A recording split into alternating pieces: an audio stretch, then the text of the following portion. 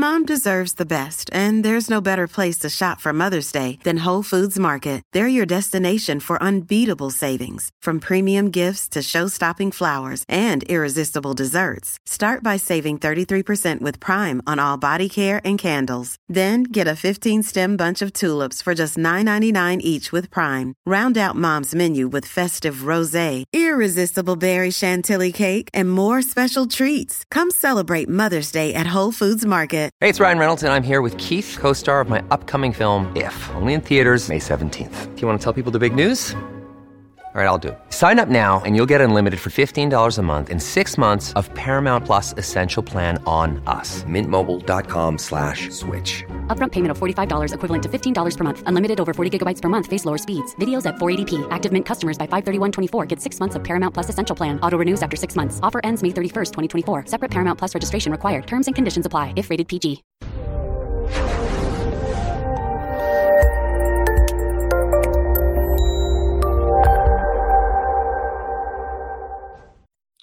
This episode was pre-recorded as part of a live continuing education webinar.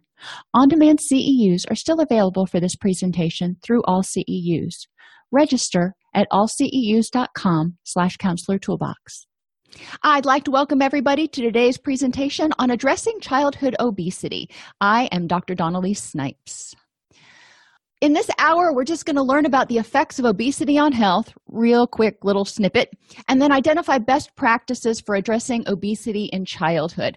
This was based in part on the Registered Nurses Association of Ontario Best Practice Guideline for addressing obesity in children. However, there's a lot of other research and stuff in there from the CDC and National Institute of Health that the links are in the PDF. And if I do believe I put the PDF in your class, if I didn't, I will do that after class, so you can click on those links and look at the actual research. What are our functions? And we were talking about that a little bit before class started today. We need to engage people, engage children, caregivers, and communities.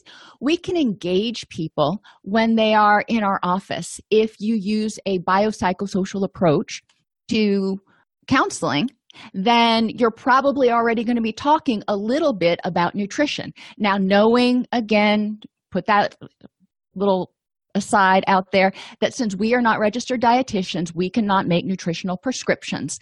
However, we can refer to dietitians and we can educate. We can refer people to websites about what healthy eating looks like. We can educate people about what a macronutrient is. That's not making a dietary prescription, that's providing education. That being said, we want to make sure, and you've heard me say this a million times, that people are eating a healthy diet in order to make sure their body has the building blocks to make the hormones and neurotransmitters that make us feel happy and energetic and increase our libido and do all that kind of stuff. It's important. Nutrition is important, but nutrition is only one part of obesity prevention. We want to engage caregivers when they come in, and a lot of times a lot of us work with adults, so we are working with those caregivers. The cool thing is that if we're working with mom, for example, and we start talking about healthier nutrition to help address depression and lethargy and, hypothyroid or whatever, then we can also say, all right, now I want you to start thinking about this, and maybe in order to help you make these changes, encourage your family to jump on the bandwagon and encourage your family to start making some changes. We're not talking huge things. If they need to make huge changes in their life, they're going to be under the care of a physician or a registered dietitian anyway. But if they say, yeah, I was thinking about cutting out some of those highly processed foods, we can say, well, score. Then encourage your family to do the same, so you're not watching them sit over there and eat white bread and ding dongs and feeling left out. We can get caregivers involved. We can educate caregivers about the importance of preventing childhood obesity.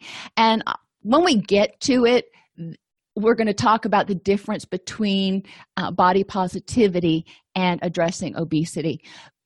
And I'm not body shaming anybody by any means in this presentation.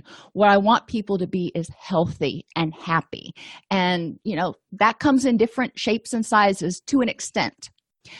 We want to engage communities through task forces for improving health and wellness in the community. And we're going to see the effects of health and wellness. But if you think about it, it's not brain surgery. If somebody is of a healthy weight, then they're not experiencing some of the health consequences of obesity, which means they're probably going to be more interactive and productive in their community, etc. So communities really want to get involved.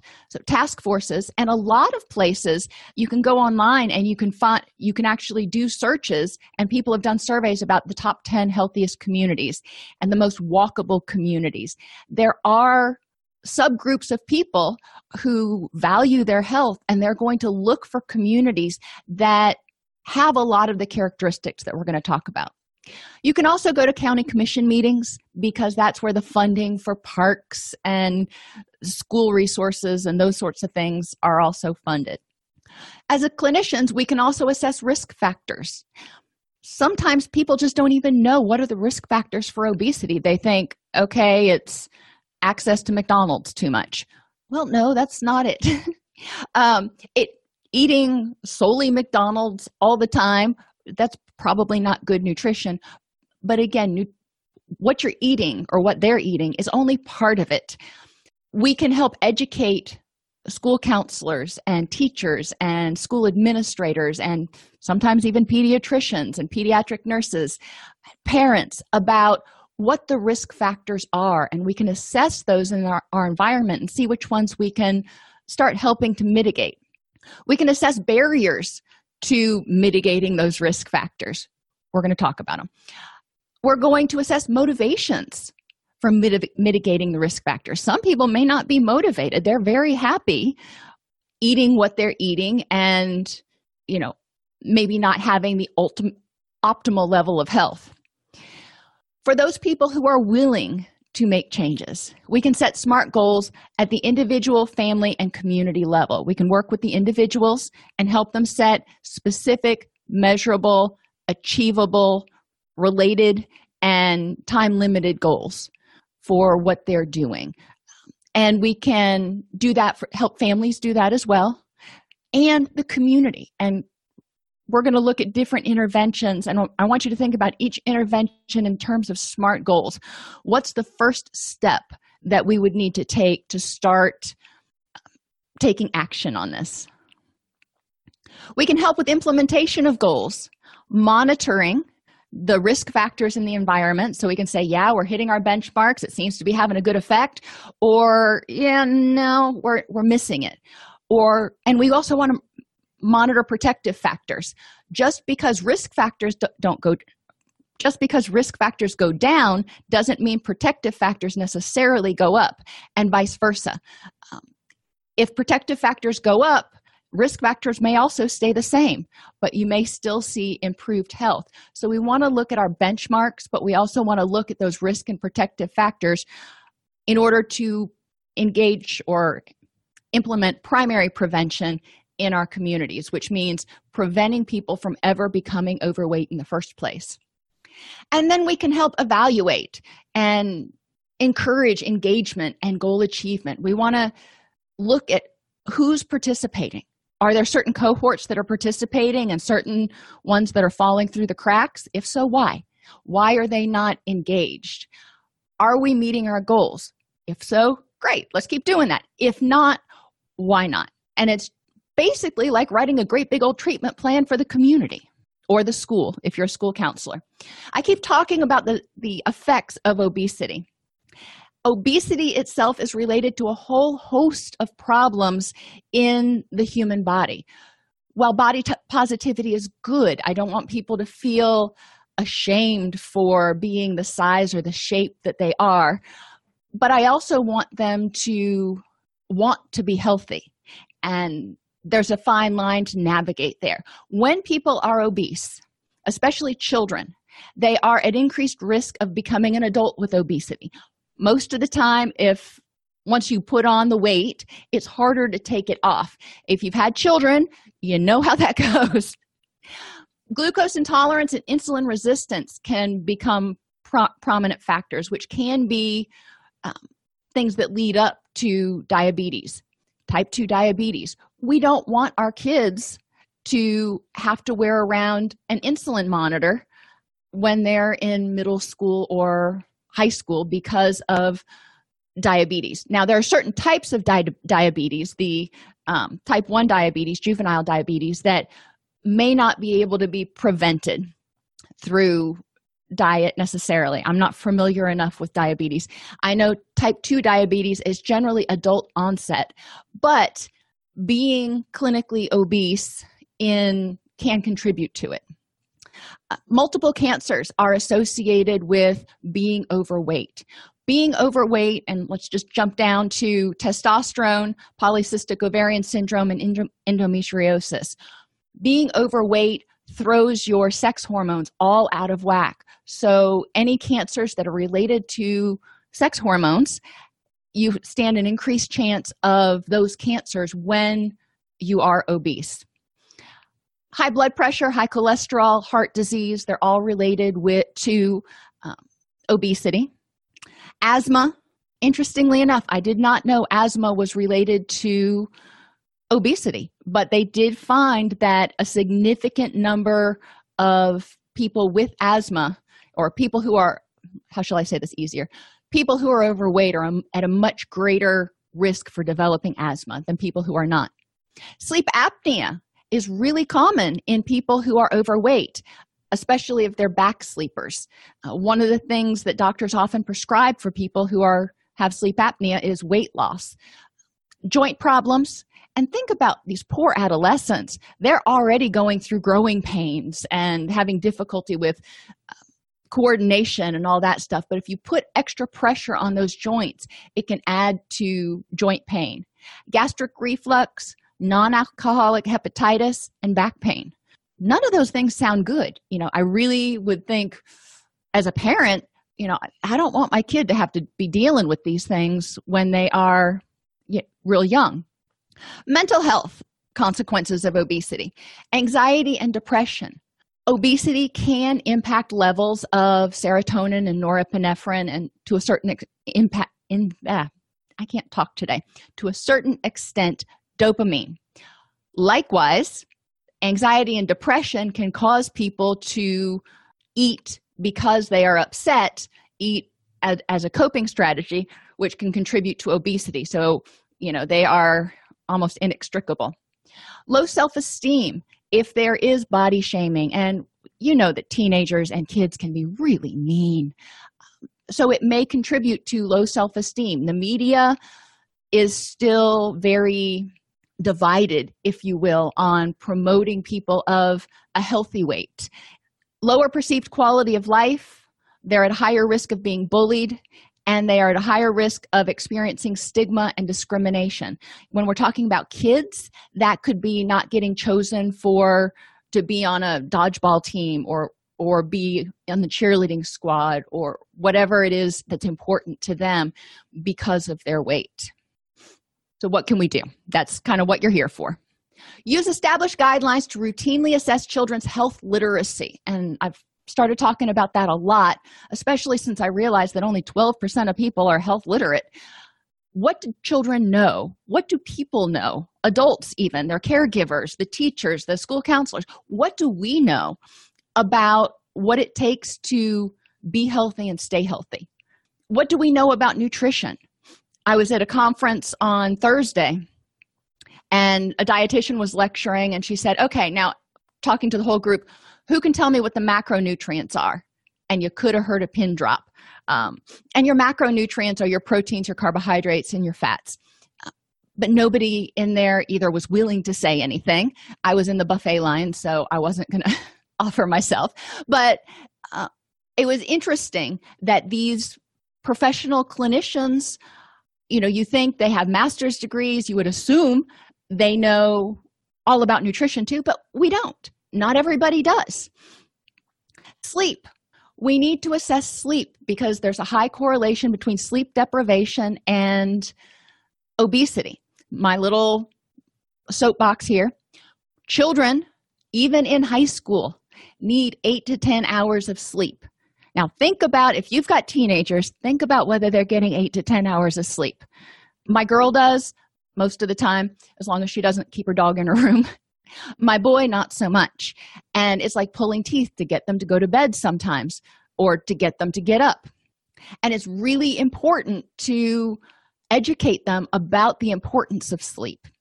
Physical activity versus sedentary behavior. We want to know, what are youth doing?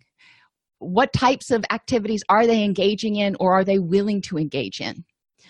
We want to get a pulse on their mental health. If we see that there's a lot of depression or a lot of anxiety, then that's probably going to contribute to overeating or undereating, which can contribute to health problems. Coping skills. Do the kids that we're working with in our school, in our practice, what kind of coping skills do they have, if any? And what's their self-esteem like? Now, who does this assessment? Well, if you're a school counselor, maybe you're able to do it there, and that would be super wonderful. You may not be able to do individual assessments, but you may be able to get a broad strokes view of what's going on at the school. Pediatricians are supposed to see kids at least once a year, so the nurse at the pediatrician's office could do this. The school nurse or the health teacher, especially the health teacher, is in a prime position to assess all these different things. Preschool teachers and your average caregiver, any of these people are in a place where they can assess all of these things if they're provided the right tools.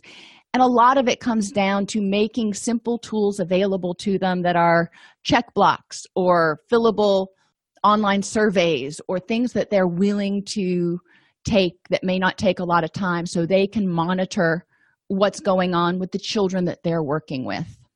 We want to assess the risk factors in the environment. Parenting and primary caregiver influences for childhood obesity. Conditions that promote sedentary or less active lifestyles that we may see. Reliance on cars. If you live, most of us live in places where we have to drive the car to go to the grocery store. We have to drive the car to go to work. We have to drive the car to go to school. There's a lot of reliance on cars. People don't ride their bikes anymore. Getting off the street that I live on a bike is taking your life into your own hands because there's no shoulder and there's no sidewalks. Increased time watching TV or on computers. And this can also include mobile devices. One of the cool things you can do here, I'm just going to put that out there, a lot of the gyms will have TVs that you can watch while you're walking on a treadmill, or you can bring your tablet and sit on one of the sitting bikes, the recumbent bikes, and watch a movie. For kids, you can pair it. If parents want to, they could pair screen time with exercise time. And you can also get affordable home equipment now, but that's expensive for a lot of people. Time and financial constraints can adversely affect caregivers' ability to provide healthy food options. When you're driving around town, it's a little bit better now. There are some places where you can get healthy fast food, but a lot of the places that you go to get fast food, it's more of a comfort food. It tends to be highly processed, high in fat, low in nutritional density. But some parents, they come home from work, they're picking the kid up from football practice. It's 7:00. They need to get them something to eat. They don't have, if they cooked, it would be 9 p.m. and that's when the kid's supposed to go to bed. We need to help people figure out how can we make healthy food options more available. Those of us who spend a lot of time in the gym, we do food prep, and I do my food prep on Sundays. Everything is prepared with the exception of things like pasta sometimes, because I don't like reheated pasta, but everything that takes a lot of time to prepare is pre-prepared and in the refrigerator. Then I just have to combine things to make meals for the family for the week. Financial constraints can also adversely affect caregivers' ability because, unfortunately, healthy food is a lot more expensive than highly processed, unhealthy food. We need to work in our communities with local farms and even grocery stores, to try to make healthy food more affordable. I know I have alerts set on my phone when certain types of produce go on sale because my kids will go through fruit like nobody's business. Overconsumption of high-fat, high-calorie foods, they're good, but they also tend to be comfort foods. If people are eating, what's the saying? If they're living to eat instead of eating to live, then they may be at more risk for overconsumption of high-fat, high-calorie foods. One dietitian I worked with, I loved her to death, partly because she gave me permission to eat what I wanted. But she came in and talked to one of my stress management classes, and she said, y'all don't cut anything unless it's going to make you violently ill. Don't cut anything out of your diet because that just sets you up to binge on it. If you want something that is high fat, high calorie, like pizza or chocolate, okay, do it in moderation. Maybe don't buy a whole pizza and bring it home where you can eat on it all night long. Go out and get a piece of pizza, or find ways where you can get smaller portion sizes, but allow yourself to have that occasionally. Biology and genetics come from the parents, and that can also contribute to childhood obesity. Some people tend to carry their weight in different places, which again goes back to body positivity. Just because somebody carries their weight in a certain place doesn't necessarily mean that they are obese. And we need to reflect and respect on the parameters of what health is. Another little side note here, the BMI is the body mass index, which is your weight and your height comparison. That's junk, okay? That's junk. Because you can have somebody who's a bodybuilder who has a BMI that is way too freaking high, but they've got 2% body fat because their weight compared to their height is not within that table realm. A much better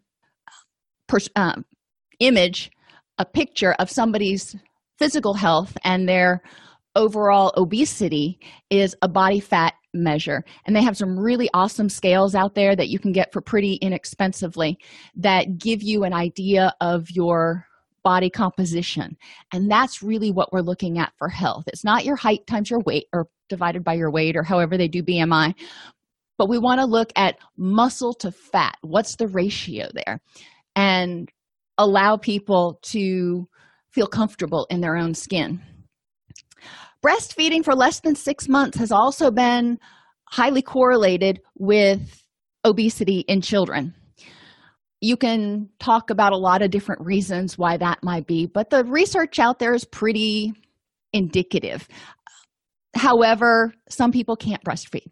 So I don't want to shame those parents who, for whatever reason, can't breastfeed their infants. We do want to be aware that that is a risk factor. It's not a be-all, end-all. And lack of sufficient sleep.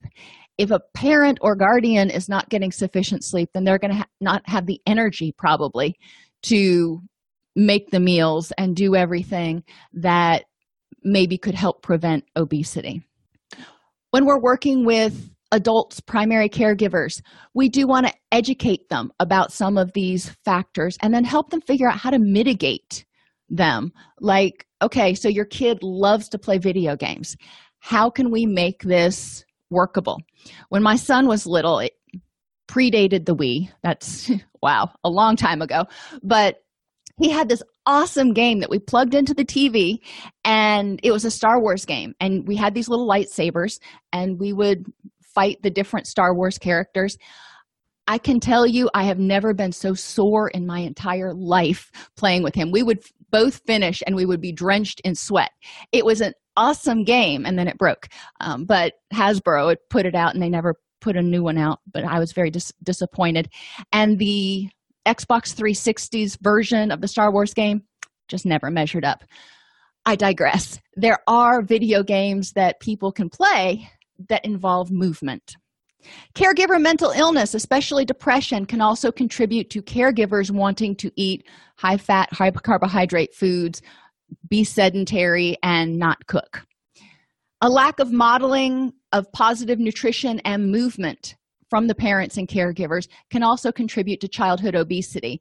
If they never exercise, the kids are going, well, you don't, why should I? Lack of knowledge about nutrition or cooking. A lot of people these days don't know how to cook. They don't have any concept of nutrition. If you ask them what a carbohydrate is, they just kind of look at you with this blank stare on their face. So helping people understand nutrition is important, but also helping them learn how to cook. And if you're resourceful, you can go on YouTube and find some videos, but finding easy videos is a little bit more difficult. You don't want to start out with I don't know. I don't do a lot of videos, but you don't want to start out with something that's going to be really complicated. Encouraging people to, test the waters, take a community cooking class or something in order to start learning how to cook different things. Get together with a group of people in your neighborhood and alternate who cooks dinner on a particular night. So if you've got 5 people, then you go to different people's houses each night. So you only have to cook 1 out of every 5 nights. It's a doable thing if you like your neighbors. Avoid coercive clean your plate rules. When I was growing up, this was still a big thing. You can't get up from the table until you've cleaned your plate. Well, that teaches kids to eat past when they're full, and that's not what we want to teach them. If they're not hungry anymore, teach them how to package their food and put it in the refrigerator. It doesn't mean that the food has to go to waste. They can eat it later. It can be warmed up. There's nothing wrong with leftovers and even leftovers. Mindless eating is another environmental factor. When we have the television on while we're eating and we're not paying attention to it. When we are reading, I know when I was in college, I used to be very guilty of this. I would study and eat at the same time. It's important to be mindful when you're eating. That doesn't mean you have to sit at the dinner table and stare at each other with these blank looks on your face and not talk, but you do want to be cognizant of what you're doing so you know when you feel full. It takes about 20 minutes for your brain to register that your stomach is full. I tend to eat too quickly a lot of times, so I've generally finished dinner in under 20 minutes. I've learned to slow down a little bit, but also wait from at least 30 minutes before I go back for a second helping, because generally after 30 minutes, all those messengers have kicked in and my body's going, no, you're done. Over-normalizing growth-related weight gain. If you've had kids or when you were younger, you probably heard the term, quote, baby fat. Most kids will grow or get a little bit of weight on them, and then they'll have a growth spurt. So they, get a little bit wider and then they get a lot taller. That's a normal process that the body kind of goes through. However, we don't want to over-normalize it where we say, oh, that's just baby fat, but the baby fat never goes away. Do recognize that it's important to normalize growth-related weight gain for kids so they don't get freaked out about it, though, because I'm finding that despite the body positivity movement, it seems to be more polar now. You're either in the body positivity movement or they are super shaming people. We want to make sure that youth feel comfortable in their own skin. Caffeine consumption during pregnancy is also linked to obesity in children. And yes, a few things that in the chat room, ramen noodles are very cheap and they're awful for you. They're really good, but they're awful for you. Yes, obesity is linked to socioeconomic status in some cases. Low SES tends to have more difficulty affording the healthier foods. They tend to have less time to prepare the healthier foods. Those two things contributed. Plus, people of low SES tend to be under more stress and tend to have a higher proportion of anxiety and depression, which is also a risk factor for obesity, which is why SES may be linked to obesity. It doesn't mean that somebody who's a low SES is just doomed to be obese. We do want to help them mitigate any obstacles to a healthy lifestyle. Individual influences. What we reward in our children is going to influence what they do. So how can we make nutrition rewarding? Well, cook tasty food. I remember the first time I tried an artichoke. It was also the last time I tried an artichoke, by the way. It was probably the grossest thing I had ever tasted in my life. Now, maybe it was overdone. I don't know. I just haven't ever had an occasion to eat an artichoke again, nor have I wanted to buy one at the store to try again. Let's cook tasty foods. And that was one of the big brouhahas during the Obama administration when they started trying to do healthy lunches. Well, bravo, let's try to do healthy lunches, but let's make it something kids are willing to eat. A lot of kids are averse to the texture of things like kiwi. Let's give them apples. Most kids are good with apples and bananas and things that they're used to eating. Let's make them tasty. And then we can start integrating and injecting a new food here and there. Just try this. If you don't like it, no harm, no foul. And we can go from there. A lot of foods, I'll give you the example of asparagus. I don't like store-bought asparagus at all. It has a really strong bitter taste, maybe. I don't know what aftertaste that store-bought asparagus has. But I can pick fresh asparagus from my garden and eat it raw. Or steamed is even better, but sometimes I eat it raw. Because when it's fresher, it has a different taste. Same thing with collards and a lot of your green vegetables. Make palatable snacks available. If, kids are going to snack sometimes because they get hungry, and that's okay. Baby carrots, chopped fruit, grapes, whatever you can find that's a healthy snack is going to be better than cookies or potato chips or something that has 150 calories per handful. Figure out how to make exercise rewarding, because some people just don't like to exercise. I know my son hates it.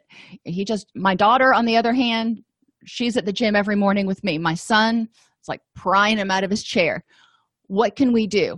Well, play with the dog. If you've got a dog, that's a good thing. If you don't have a dog, find a neighbor's dog that you can walk. Go to the park. Take the kids out to the park and say, you can sit around, you can walk around, you can do whatever, but you're not going to be sitting in front of a screen for the next hour. We have in Nashville, and I know some other places, we have trampoline gyms, which are great if you can afford them. Not everybody can afford going to those types of places, but they're air conditioned, and it's basically this great big warehouse that is, the whole floor is nothing but trampolines and pits full of foam that you can jump in, and it's just fun to bounce around in. Exercise does not have to be going to the gym and doing the elliptical for an hour or taking a class or lifting weights. It's movement, anything that gets your heart rate up. That can also include cleaning and doing yard work, but that's generally not rewarding for kids either. Interests. What are the kids interested in? If they're interested in computers and they're not interested in outside things, it can be a little bit more difficult to get them moving. Geocaching is something that was popular a few years ago. I don't know if it still is, but that was fun. You would use coordinates to go out and find the geolocation, to go out and find treasures that people had hid around a park or around a city, and you would take something out of the treasure chest and you would put something else in for the next person to find. Pokemon Go got a lot of bad press, but it did get people moving. Martial arts. Some kids are more than willing to do martial arts because that's something that looks cool. And like I talked about earlier, an Xbox or a Wii or some type of video game, it's still a screen, so people don't feel like they're going to go through withdrawals, but it makes them move. Any of those things can be really awesome. Back when I was younger, and some of you may not even remember American Bandstand, but that used to be on every Saturday morning, and I can remember to this day getting up and dancing with American Bandstand. Unsupervised time is another individual influence. Generally, when kids are unsupervised, most kids are going to be sedentary. And peer values. If peers do not value health, nutrition, exercise, then youth are probably not going to value it. We need to make it fun. We need to motivate them to want to be healthy. Other individual influences, health. If somebody's in poor health because of genetics, if they got Crohn's disease, if they have something else going on, it may be harder for them to get the kind of physical activity. We need to be sensitive to that. Genetics, hypothyroid. They're finding that a much greater percentage of youth suffer from some level of hypothyroid than they once thought. Diabetes is another risk factor for obesity, as is yo-yo dieting. 80% of 10-year-olds have been on at least one diet. 10 years old, that's 5th grade, 4th grade for some. Just kind of let that sink in for a second. They've been on at least one diet because they thought they were too fat. When we significantly restrict our calories, our body thinks there's a famine, our base metabolic rate drops, which can contribute to increased weight gain when we stop restricting our eating.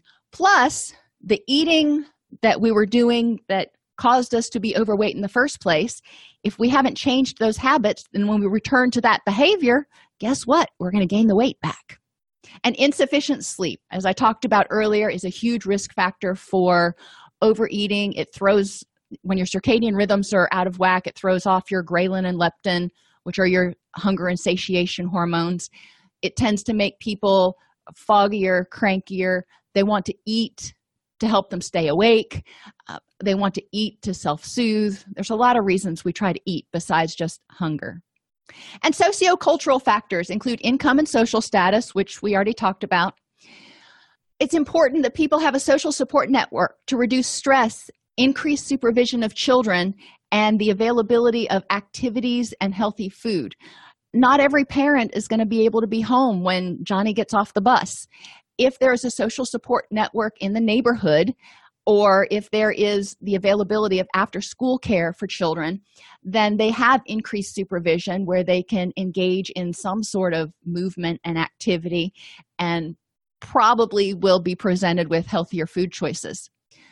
We talked about the affordability of healthy foods.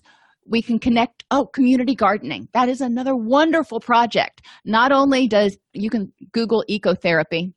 It's an up-and-coming intervention, but community gardening, you can go to an apartment complex or a neighborhood and find a piece of land that belongs to the whole community.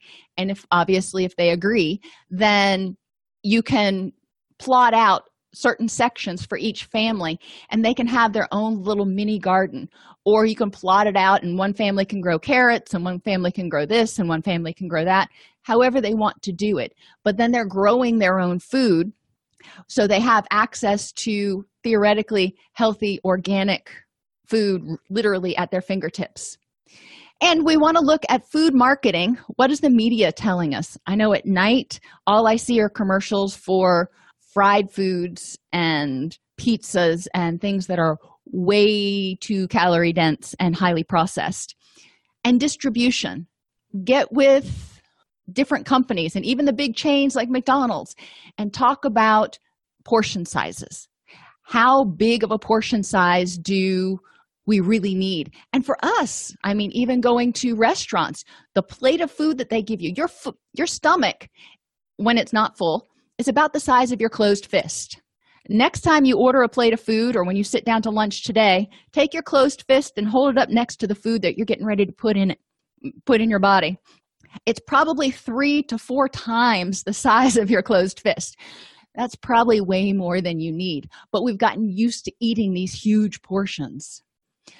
We need to engage by collaborating with school leaders to address risk factors that influence childhood obesity, including student demographics. If you have a lot of low SES families, we want to increase the availability of healthy food, after-school care, and availability for lower income families.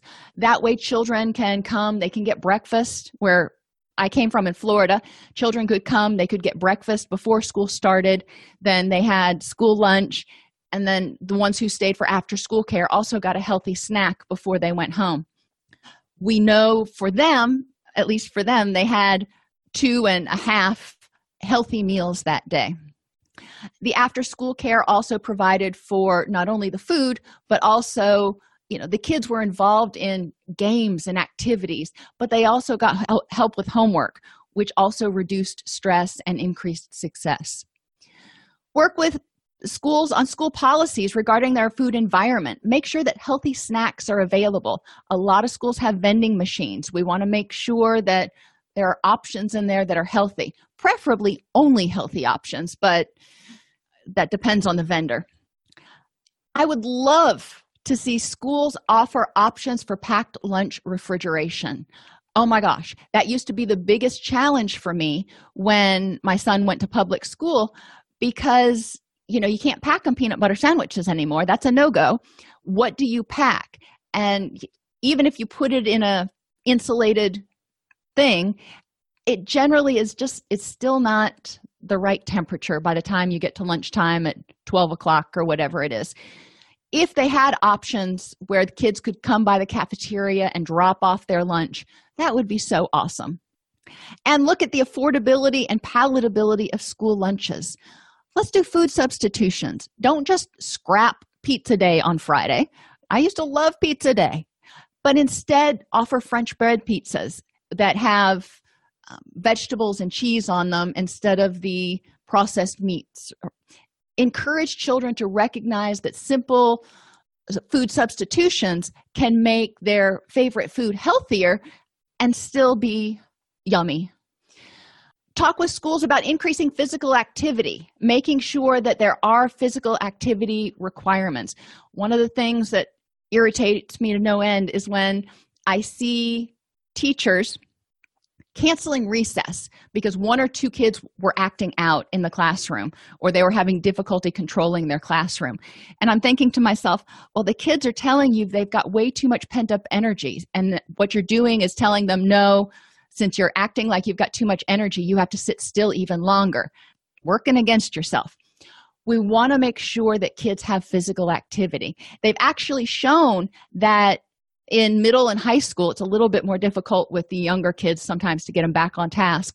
But if youth are allowed stretch breaks in class every 15 to 20 minutes, the teacher stops lecturing and goes, okay, everybody just get up for a second and stretch and, shake it out, and then we'll proceed again with the lecture, that their concentration was greatly improved. They weren't walking away from their desk. It wasn't breaking up a bunch of time, but they were getting up and getting their blood moving again. In education, health teachers can really focus on health literacy and teaching coping skills. Heck, for that matter, that can bleed over into other classes like math, where you're doing mathematical equations, especially the lower math. When you start working with fractions, talk about measuring food, weighing food, and talking about that sort of thing. In English, read articles about health and wellness instead of solely fiction-related stuff. There are a lot of things that we can advocate for. We need to be sensitive, like Jeremiah points out, that schools don't have a huge budget to handle a lot of this stuff. So we need to find ways to make it affordable for them. And that's where going to the county commission is one of those steps that we can take, and encourage parents to go to the county commission and let the county commission know what you need. There are some gyms, and I won't market them right now, but there are some gyms that are making membership free over the summer to teenagers, and that's really awesome. Yes, Renee, that's the one I was thinking of. Engage neighborhoods to improve community level risk factors that influence childhood obesity. Help them find safe places to exercise. Where I came from, the mall used to open up at 6 a.m. for people to walk. So they had an indoor air-conditioned place that was safe to walk instead of walking outside in the dark or wherever. That's one option. Increasing the safety of neighborhoods, increasing the safety of parks. In communities, encourage the modeling of healthy behaviors, including not eating as much fried food and takeout, reducing alcohol consumption and smoking, improving health literacy, and encouraging family-focused exercise. different family festivals where families can get out and exercise together, or bowling. Yes, bowling's exercise. It's movement where the family can go and play on a team together. Improve health literacy with flyers, local newspaper columns, and even a daily segment on your local news media, preferably the evening or the morning, not the noon, because the viewership is a lot lower for noon, but wherever you can get it out there. And start educating people about concepts related to health literacy and obesity prevention. Library sections. The librarian can set out a whole shelf that is the specialty topic of the week and have books already selected so people don't have to go try to figure out where in the Dewey Decimal System they're going to find it, on nutrition, on exercise, on whatever.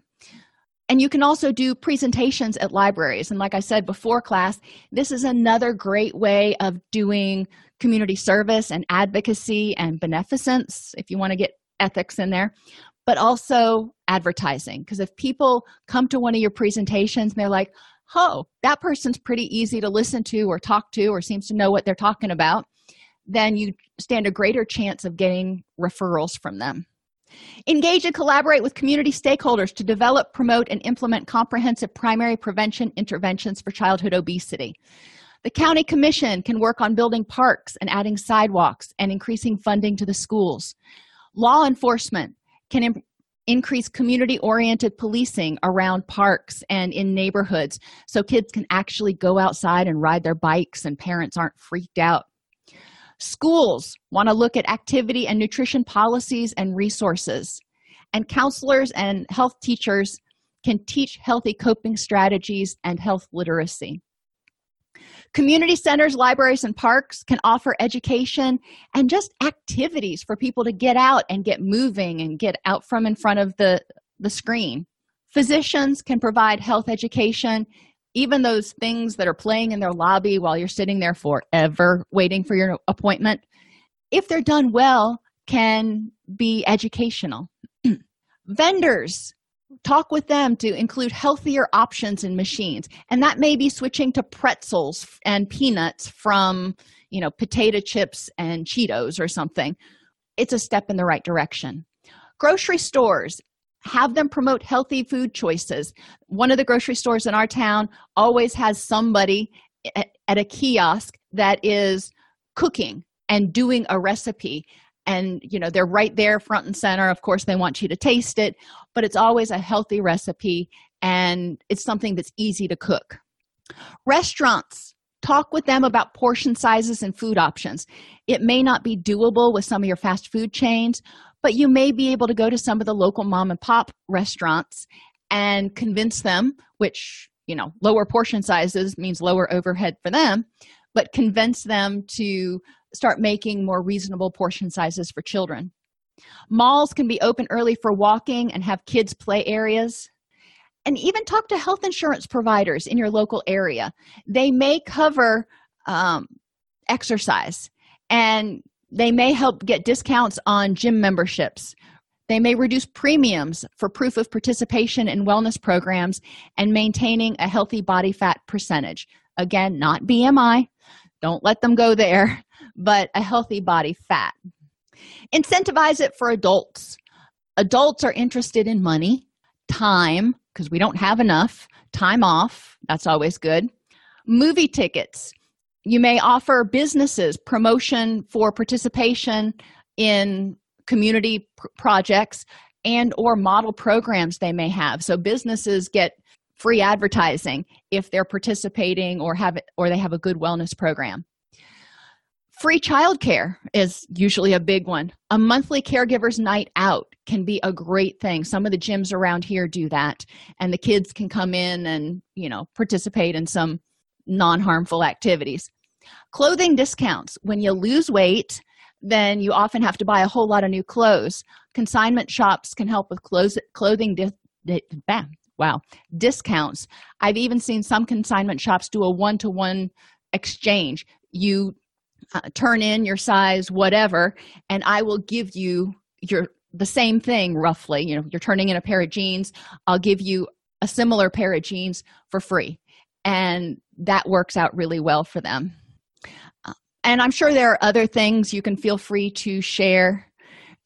Kristen shared that her district pays back half of their gym membership if they work out at least 10 times each month. There are lots of ways to incentivize. Incentivize for kids. Now, the first one's going to be, whoa, the school's going to freak out. But if we can get it, it would be great. Days off from school. If kids are participating in the health and wellness program, they're probably going to be healthier, so they're probably not going to be taking their sick days that they could. So giving them, quote unquote, a free day off from school every quarter if they're participating in a wellness program. Make sure nutritional meals are palatable. Have options for active study hall, like recumbent bikes that they can sit on and pedal while they're reading their textbook, or recorded lectures. Teachers can record themselves so easily now that students can listen to while they're walking on a treadmill. That way they can study in a way that's meaningful for them.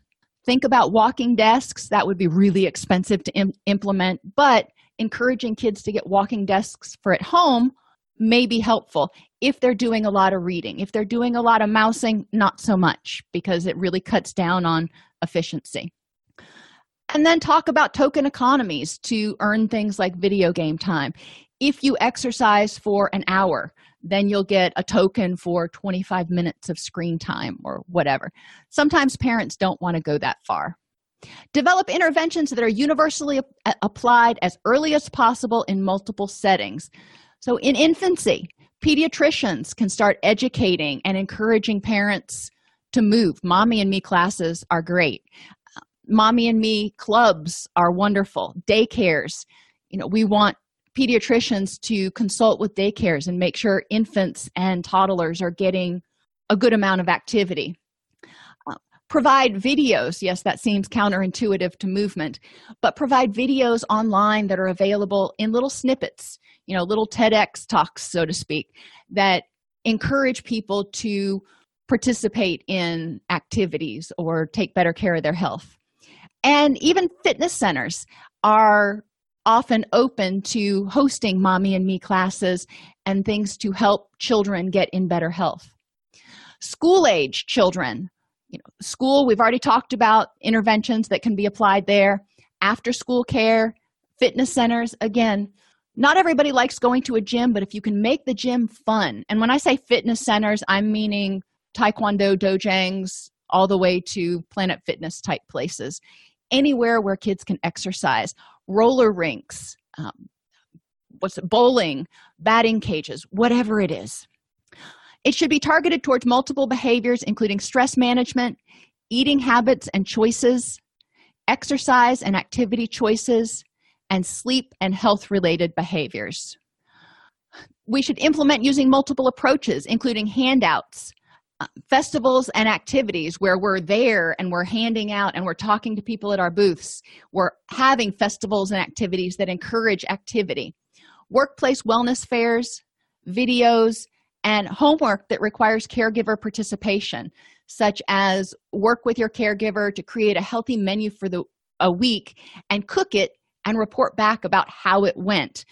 Generally, you're going to need caregiver supervision while you're cooking, but bonus for the caregiver, they don't have to cook that week.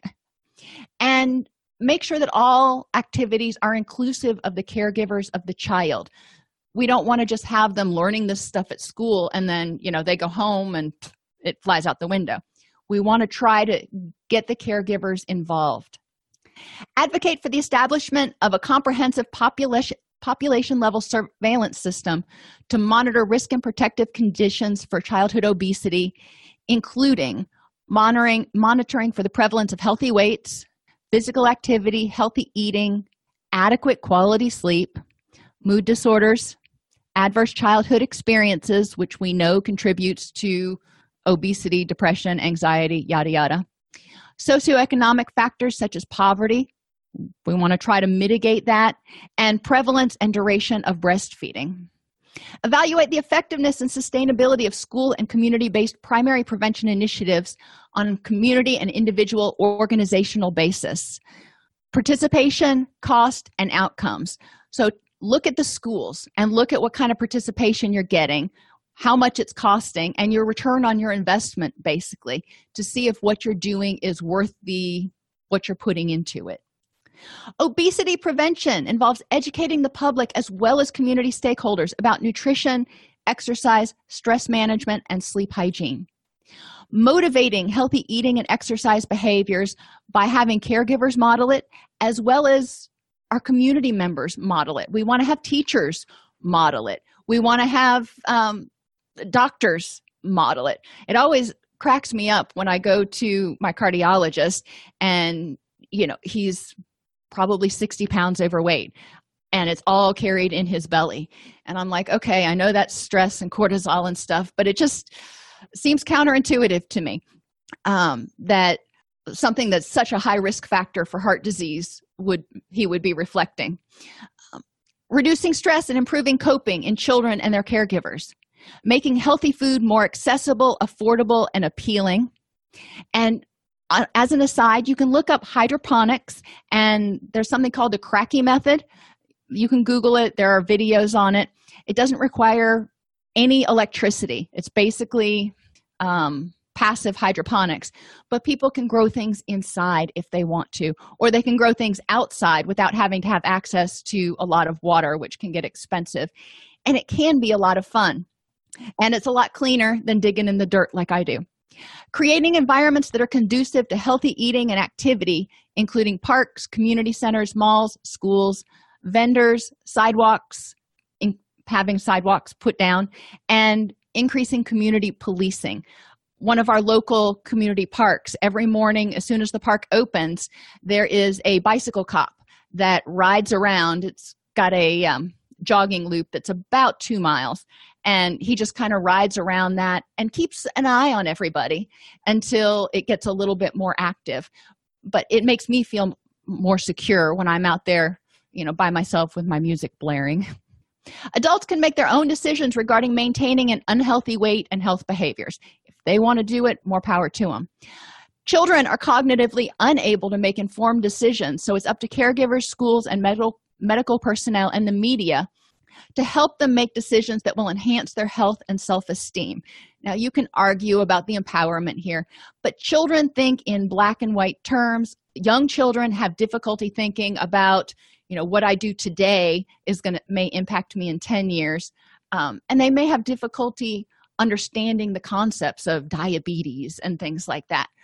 It's up to us to educate them and motivate them to want to make the right choices instead of just saying, well, whatever you want to do. We need to make sure we're providing them the resources and the information. Children who are obese are at an increased risk of pediatric health problems, stigma, and bullying, as well as becoming an adult who is obese. I saw a bunch of things on here. I don't want to let them go away. Dog parks. Great suggestion, Tracy. Dog parks are a great place for people to go out and exercise. And kids often love going out there because kids love dogs and dogs love kids. So it's a win-win for everybody. If you have walk to school days or bike to school days that get rewarded, that can be really awesome. If you have anything that you can reward that's healthy is super awesome. And trying to figure out a way to do it within the school district's budget is always a little bit challenging. But sometimes there are big organizations like Dollar General or Walmart or somewhere that's willing to donate prizes or tokens that could be raffled off. You just have to ask. I agree, Dana, growing one's food is fun, filling, and nearly free. It does take time, though. You can't plant a carrot seed and expect you're going to have carrots next week. So it takes a little bit of planning, but it can be really rewarding when you pull that puppy out of the ground and you're like, I did that. And sugar is an additive in almost everything on the shelves. I've noticed even more now that I won't buy anything that has high fructose corn syrup in it. So I'm actually looking for stuff with sugar now, which I never thought I would say. But of the things that I'm looking at, I'm trying to choose the lesser of two evils, if you will, when I do buy things that are pre-made at the store like bread. And some of our meats are less healthy now. Yes, that's true. Corn's being used in a lot of stuff. And I read an article the other day that they tested some big name cereals and even ones that weren't wheat, some that were made of oats, and found that every single one of them had levels higher than the FDA guidelines for certain pesticides in the processed cereal. So I kind of went through and cleaned out my pantry, but we do need to be aware of that, but that's a whole different issue. And remember that gut health plays a significant role in mental health. If they're eating healthfully, they're going to be more likely to be able to maintain that gut-brain axis in a healthy condition. For those of you who grow your own food, pumpkin, a lot of us grow pumpkin because we like pumpkin pies and that sort of thing, but pumpkins, at least where I'm at, have a whole host of bug problems.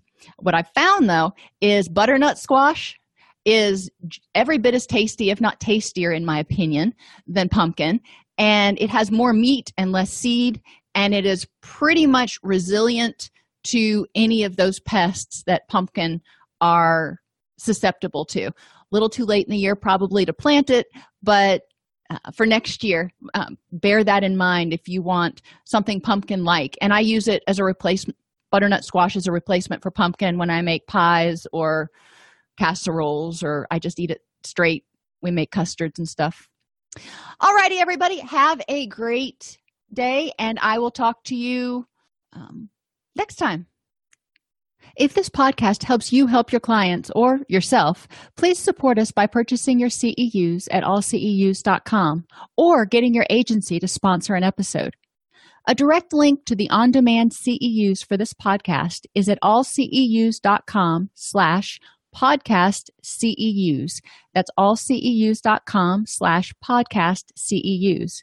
To sponsor an episode of Counselor Toolbox and reach over 50,000 clinicians per week, go to allceus.com/sponsor. Thank you.